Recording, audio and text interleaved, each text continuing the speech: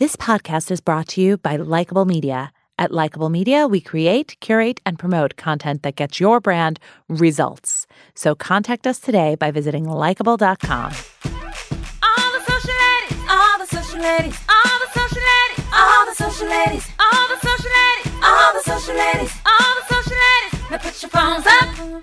Welcome to All the Social Ladies with CEO of Likeable Media, Carrie Kerpen.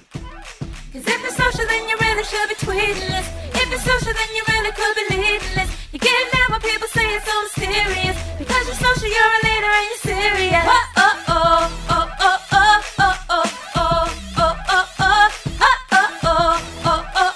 oh, oh, oh, oh. Now, Carrie Kerpen.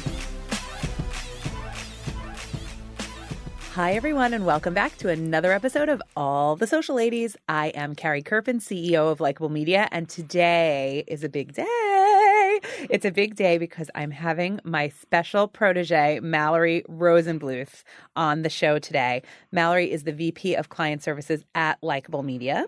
Prior to joining the team, Mallory was a marketing consultant at Wegmans Food Markets, which if any of you have been there, you will understand why that's such a big deal. Mallory has held a variety of previous roles at Likeable, including my personal favorite, the Director of Small Buzzness, which we'll talk about in a little bit. Mallory speaks all over the place. Her recent credentials include Social Media Week, NYU's Social Media Intensive Week, digital summits in both Phoenix and Long Island, all over the place. And she was a 2011 recipient of the Social Media Society's Social Media Star Award and named a 2014 Rising Social Media Star by Schaefer Marketing Solutions. Is it any wonder that I love and adore her, and I'm thrilled to have her on the show today. So welcome, Mallory. Thanks, Karen. Yay! Okay, I'm so happy to have you in the studio today. So tell me a little bit, I mean, of course, I know all about you, but our listeners don't.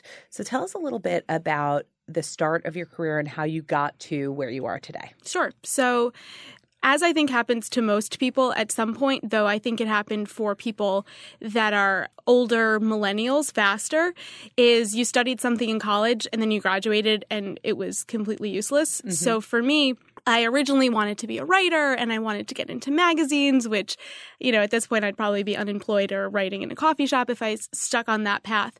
And so I focused on journalism and overall kind of marketing stuff. And when I graduated and got my first job at Wegmans, through a series of babysitting jobs and selling pizza coupons door to door for a few weeks, I took the gig and I saw the marketing space change almost as soon as my job started. So I was hired to essentially do branding work to market employment opportunities to people who had never heard of Wegmans before. So as you alluded to, if you've never heard of Wegmans, you're like, what is this? But once you've heard of it, you know it's the world's greatest supermarket. It's based in Rochester, New York, big Rochester, Buffalo, Syracuse, but starting to expand across the Northeast. And when I got into the role, I sort of saw social media starting. I was on Facebook from when I was in college. And from there, it opened to the public in 2007. And I was like, maybe our recruiters should think about being on social media to find new people. So I sort of dabbled into it as a side interest. And I decided, you know, after a little over 2 years, I wanted to leave Rochester and move back where I'm from to the New York City area, and decided to try and find an agency that would, you know, focus on some of these new, cool, interesting, cutting-edge things. And I knew that I wanted to be somewhere small and less corporate and more fun. And I stumbled across a fabulous little agency in Long Island called the K-Buzz. And there was a very interesting job posting for a buzz builder coordinator. I had no idea what a buzz builder was. Would you like to tell the audience what a buzz builder was? A buzz builder was a very serious and very important internship program where we had many, many interns working for the K-Buzz, and we needed somebody to help, you know, really rally them, hire them, get them coordinated. We needed to coordinate the buzz. Yes. So, you know, I didn't want to do this, but I was like, I'm going to apply it. I was the president of my sorority, so if I can, you know, manage a bunch of sorority girls, I could totally manage a bunch of interns. And you also thought this was a valid and legitimate correlation for a next step in my career, and you called me. Yes. And well, you also might want to tell our listeners the famous because, email. Yeah, we have a lot of young listeners. I think that they could learn from this important story. Yes. So as most people in 2009 were faced with, the job market was not great. The economy was not great. And I was doing whatever I could to get noticed by hiring managers. And, you send your resume into the black hole of the internet. And I was working at Wegmans on building an apply online system. So I knew all of the intricacies and all the ways to just get rid of resumes. So I knew I needed to stand out. So I subject lined the email, "Your next employee," which was just so obnoxious and bold and 24-year-old of me. And I was like, "Hey, here are 3 things you need to know about me because you should hire me. So here are the 3 things." And it was basically like, I was in sorority and I work for Wegmans and I don't even remember what it was. I'm really awesome. And then I just hit send, and moments later I proofread because that's what I did at the time.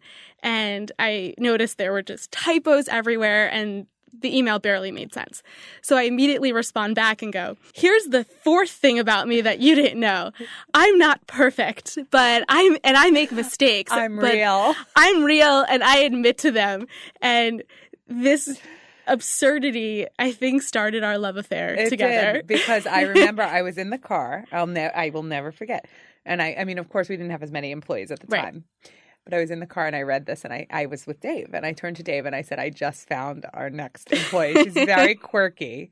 And I think you'll think she's a little nutty. Yes. But I'm telling you, you're going to like her." Yes. So, okay, yes. So you did recover. So the lesson from that is just to be real. Be real. Yes. Say that you made a mistake Yes. and always be you. Yes. Like, always just be who you are because people will either love it and accept you and hire you, or they'll hate it and you shouldn't work for them anyway. Yes. So you better get the bad stuff out of the way early. But you didn't actually get that position. I did not. So I came down to New York to interview at this very interesting little office. You were like between offices. We were in a shopping mall. It was interesting, but I was like, this is where my career is going to start in New York. And I was so excited.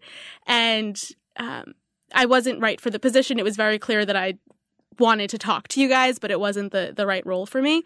And Dave just said, go make everybody else, by the way, that had ever interviewed with you guys, had to put together like a social media strategy and this big deck. Yes. And I just schmoozed. I knew that Dave was shaking hands with Justin Timberlake in a picture, and he was like, make yourself a Facebook page, get some fans, and we'll talk in a few weeks. I was like, wow, this is great.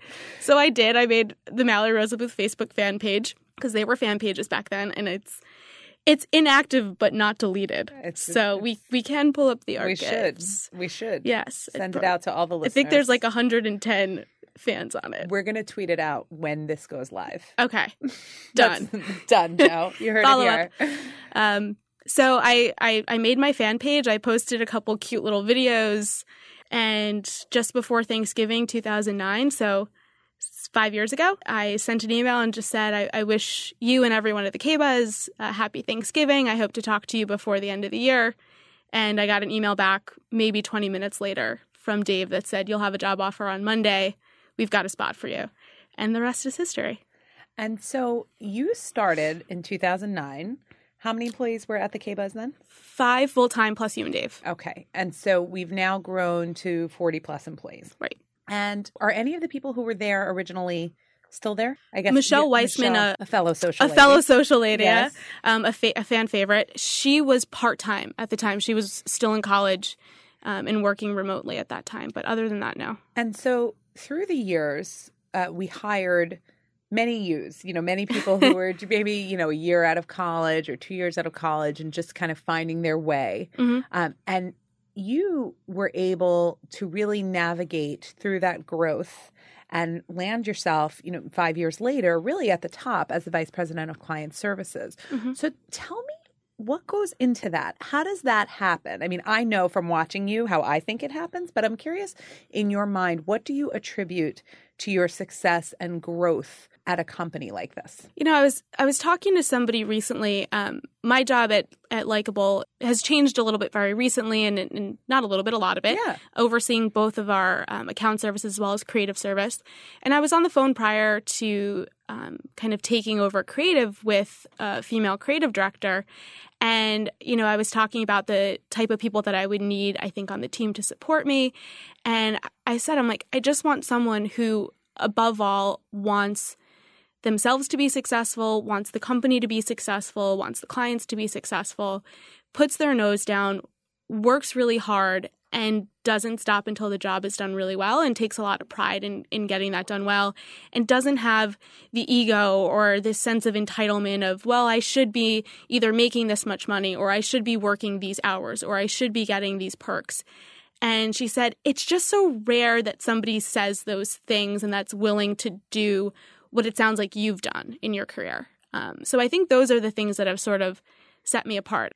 You've got this balance, I think, in the agency world as well as in a startup environment where you attract a lot of young people because you can't necessarily right away pay what the big brands are paying. Right. So you have to find people that find value and find success in something outside of maybe power, because if you're not at some big name agency, do you feel like you're not as cool or powerful as everybody else? And that don't necessarily see success as a direct correlation to how much, you know, money you close out the year with. Mm-hmm. You find success in accomplishment, and you find success in praise and validation from the work that you're doing and those kinds of things. And you know, I think I hate to generalize the millennials. You know, I'm very defensive about the millennial culture. But I think a lot of millennials are sort of entitled. And, you know, now that I'm pushing 30, I sound like the old geezer that's like, oh, these kids are just graduating college and they're coming in with these salaries that I would have never demanded. Right. And, you know, job titles that they want and responsibilities that they want when they haven't necessarily put in the grunt work to kind of warrant that. And I think I was never afraid of, you know, staying until midnight if I needed to stay until midnight. And I was never afraid of, you know, saying, okay, what do I need to do to make your life easier as my boss, as the CEO of the company? How do I help you? Because when you succeed, the company succeeds, and I know that I'll get my success in time. It sounds like what you're saying is that commitment is a big differentiator in terms of being committed to your own success, being committed to the company where you are, being committed to just seeing something through and really seeing that happening. Do you see that as something that you look for when now you're hiring a bunch of people? Is that something that you look for? Yeah. You know, I never thought of a career as something that you bounced around between. My parents growing up, my dad was self-employed until I was in high school. And, you know, he's always, whenever I talk to him about my career, he's always like, Mal, you do good to the people who do good to you. And that's, you know, that's first and foremost. And he thinks the world of you and Dave and how great you are to us or to me. And, you know, it's that loyalty and commitment, not just to yourself. Like, I think a lot of people think about their career as their career, and it's not necessarily about how successful a company is or a department or a team. And I think that's a really kind of icky way to look at it. And because I started at Wegmans, which is a family company, right? They're so wonderful to their employees. And Wegmans, they stay forever, right? They stay forever. Yeah. You know how old a person is at Wegmans because you add 16 to how many years they've worked at the company, and you can figure out how old they are. Yet I was embraced as part of that family, and I was, you know, living 300 plus miles from home, and you know, my supervisor and the people on my team were much older than me, and they'd bring in leftovers for me. And when I moved, they gave me chairs and a toaster oven. And, you know, I think that at a, you know, young point in my career said that there's more to a job and to a career than just how much money can I make and what's the cool thing to be doing. And so, Mal, you've gone in your career from originally you were hired as director of small business, right? Yes. And so you helped sell in kind of what is now our product that's Likeable Local, I think, right? So you're working with small businesses. And then you went on to do new business development for Likeable once we transitioned from the KBUS to Likeable. And then you went over to accounts. Yes. And now you're working more on the creative side. Yes. Do you recommend change within your career within an organization, and how did you navigate through those changes? Like, did you just know? Was this something that happened organically? Were you ready for a change? You know, for me as an individual, I always kind of use my catchphrase is an anomaly in a predictable world, because I think there's just, for me personally, I'm so many different things. I'm, you know, luxury brands, but I'm like, my outfit I'm wearing LC by Lauren Conrad that I bought at Kohl's on Black Friday. Oh. And, you know, I shop deals and I could look like a hipster one day and a, you know, posh person the next day. And I know that in myself, I've got a lot of different personalities that I like to kind of explore and play around with. And from a career perspective, I think being someplace that allows you to take risks, and when you're, you know, speaking of commitment, when you're committed to a company, they're committed back to you and, you know, give you a chance to either soar or fail, but at least have the opportunity to try. So I think early on, I knew that a traditional sales role wasn't necessarily for me. Mm-hmm. And you know that that's true.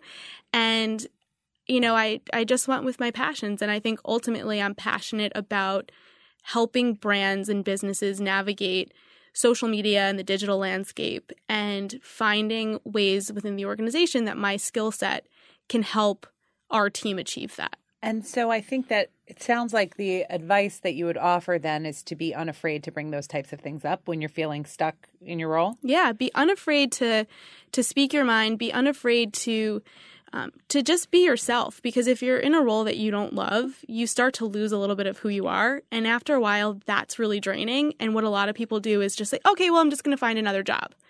And instead of having the harder conversation, which is, I'm not really happy doing what I'm doing, and I want to try something else, and I've thought a lot about it, and here are some things I think I could bring to the table. What do you think?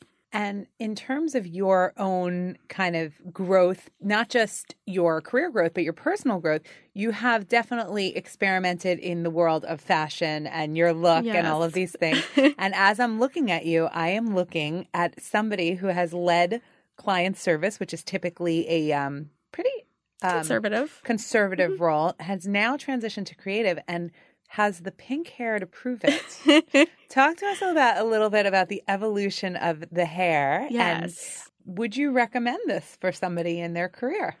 You know, it's easy for me to say now at the comfort and trust level that I've built at Likeable with you, with Dave, with the team, to say, oh, just go and do it and do whatever you want. Because when I was at Wegmans, you know, I wore black pumps and black dress pants and like cardigans. Yep. I own none of those items anymore, but I dressed the part because I wanted to, you know, fit in, and I didn't want to create any problems. I did always wear great shoes, but I was known in the cafeteria. These women would always stare at me, and I was really self-conscious, and they finally came up to me. They're like, you always wear the best shoes.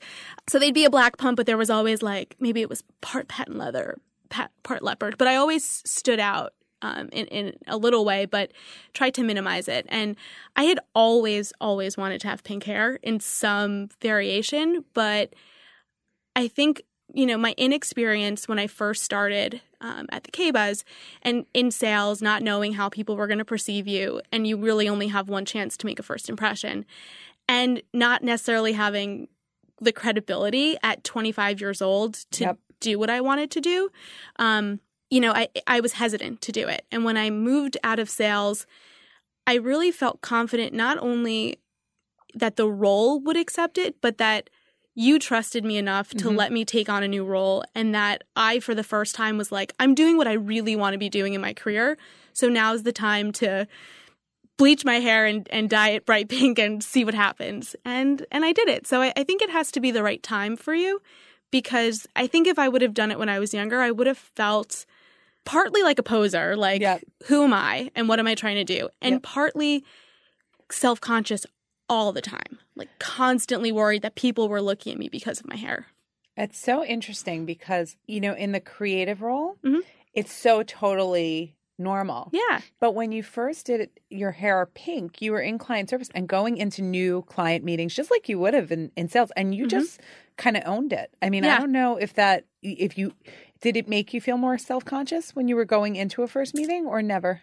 So if I was nervous, and you can kind of tell based on who the client is and the organization, I did a bun. The bun. I remember the bun. And I remember, if I had only previously met, let's say, the main point of contact, but they were bringing in their CMO and people from other departments, I always asked our contact, hair up or hair down?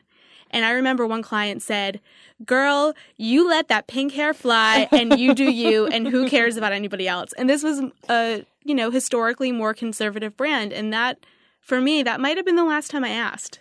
Because it probably is what makes you different and memorable and all of those things. Yeah. And I'm not coming in with looking like I'm going to like a punk rock show or anything. Yep. I'm always, dressed appropriately. Yep. And so, Mel, when you're looking at your kind of personal brand and who you are, you have a blog. I know you haven't blogged in a while. Very long time. I'm hoping that when this episode airs, we'll have a new blog. But you did have a blog called Punk Meets Pink, correct? And you are certainly very active in social media. Mm-hmm. Do you take pause at all before you update in social because of your career? Or are you so transparent that you update what you update and don't even think about it? I probably should take pause. Although now at this point, I'm a little boring. You grew up. I grew up, right? I went from, I started Punk Meets Pink when I was, living with roommates in New York and hated them. And I remember that post. Yeah. That was a good post. Yeah. I just, we have to go those back. Monsters. Yes. And I was single, and I was, maybe a year out of a pretty nasty relationship. And I was like, I'm just going to be angsty, and I'm just going to, write really snarky. And, once I found my voice, I saw that it started to get some traction. I was like, this works. But that was, 3.5, almost 4 years ago. I'm a vice president now. I wasn't at the time that I started my blog. The company's bigger. I'm speaking a lot more, so I know people are finding me in other areas. And also just, I'm almost 30. I have a boyfriend. Those things, I can't write about what I used to write about anymore. So I think just inherently and organically, my voice and tone has changed because my life has changed. Yeah. So, but, in the past, I'm sure there are some tweets that you and Dave probably saw and went, oh, man. Oh, I do remember. Yeah, those there tweets, was there were a handful of them, but you guys were great and let me be me, and I edited when I needed to edit. So for some of our younger listeners, do you recommend some editing if you had to go back and do it again? Yeah. I think so. I do. Just because, to quote The Social Network, the internet's written in ink, and you can't go back and erase it. And if nothing else, it's just like when you find your old diary and you're reading it and you're by yourself, but you're blushing and you're like hiding under the blankets because you're like, I can't believe I said that. And now Time Hop shows me all of those awesome things that I tweeted 3+ years ago. And I'm like, Urgh. Yeah. Even for me, who, was never around when was not young when social media was around. In other words, I didn't have it in college or anything. I look back and I'm like, what was I writing out here? Yeah. Well, thank God there was no Twitter when I was in college or Instagram. The pictures that I would have shared and even the photo albums, those didn't start until I think the beginning of my senior year of college. So, a lot of that stuff is hidden and squashed down. But, when you're in your 20s and you live in New York, it's like, it's a different, It's a different world. And so in thinking about social media, you've been doing this a long time now. Yeah. If you have to take a step back, how has social changed since you started working in the industry? I think it's an interesting evolution because when it first started, and I've been on Facebook, like I sent the email requesting access for my college, like a lot of people I'm sure listening. And it was all about people, right? And just connecting. I remember I uploaded my class schedule on there, and I remember there was a really cute boy in one of my communication classes, so I clicked on the class and, got the full roster, and then my friends invited him to my blind date party for sorority, and like that's how we used Facebook back then. And then brands came on, and it, was this mix, but brands were in your feed, and I think now it's kind of found a happy medium where it's about good content and good stories, whether it's from your favorite brands or from your favorite people. And I think, a year ago, 2 years ago, it was a little too, the brand stuff wasn't really working for social. It was really forced. And, but the whole like, it's just a community and it's just people also doesn't really work. So I feel like right now not just on Facebook, but the networks have they're mature too, right? They're not, tweeting stupid things at 2 a.m. They've kind of found their groove and understand that they need to grow up and be a business and make money, but they also need to provide value and not swing too far in either direction. Awesome. And so do you see for the future, in terms of what we're looking at, do you see more of that, more networks needing to monetize? And they have to monetize. Mm-hmm. I think if they're going to be around for any substantial amount of time and be successful, if they want to be more than just a couple guys, that think this is really cool, they need to monetize, but they can't go so far into that realm that they lose the fact that without people, they're nothing. And so if you had to offer, I know you gave some great advice for our career-oriented listeners. If you had to offer for any of our brands that are looking to get into social or just in social now, what should they be doing? What's the first step? I think the first step should be experimenting. And I think that goes with people that are career-minded also. Try things. And social media is great for brands that are just starting out because you can try things without losing the time, the money, the resources, and putting yourself in as much risk if you were to do a TV spot or if you were to do a big print campaign. You can try a post, see if it works, see if people gravitate towards it. And if that doesn't work, then say, okay, well, that type of content doesn't work. Let's shift and try something a little bit different. Hear from people, listen, be really open, and don't go in thinking that your brand guidelines are going to just be copied and pasted onto your social feed and that it's going to work. And Mal, where should people follow you if they want to find you? Twitter at Mallory Rose. At Mallory Rose. Yes. Follow Mallory Rose. Mallory Rose is fabulous and wonderful. And follow her on Twitter. And I guess she's not blogging that much anymore because she's no longer so much. If you have any fun blog topic ideas or want to guest write for me, please do. I continue to get a lot of traffic and there has been nothing new up there at all. And I think you should go back and read the old posts because they're really quite pleasant and if quite you're a fun. fan of the Kardashians, you might not want to read the Yes, posts. that's true. But... She's not a Kardashian fan. Exactly. All right, Mal, thanks for being on today. Thanks for having me. You've been listening to All the Social Ladies with Carrie Kerpen, CEO of Likeable Media. You can follow Carrie on Twitter at Carrie Kerpen. To get current social media insights and great tips, sign up for Carrie's weekly newsletter by emailing newsletter@likeable.com. This podcast was brought to you by Likeable Media. At Likeable Media, we create, curate, and promote content that gets your brand results. Visit likeable.com for more information today.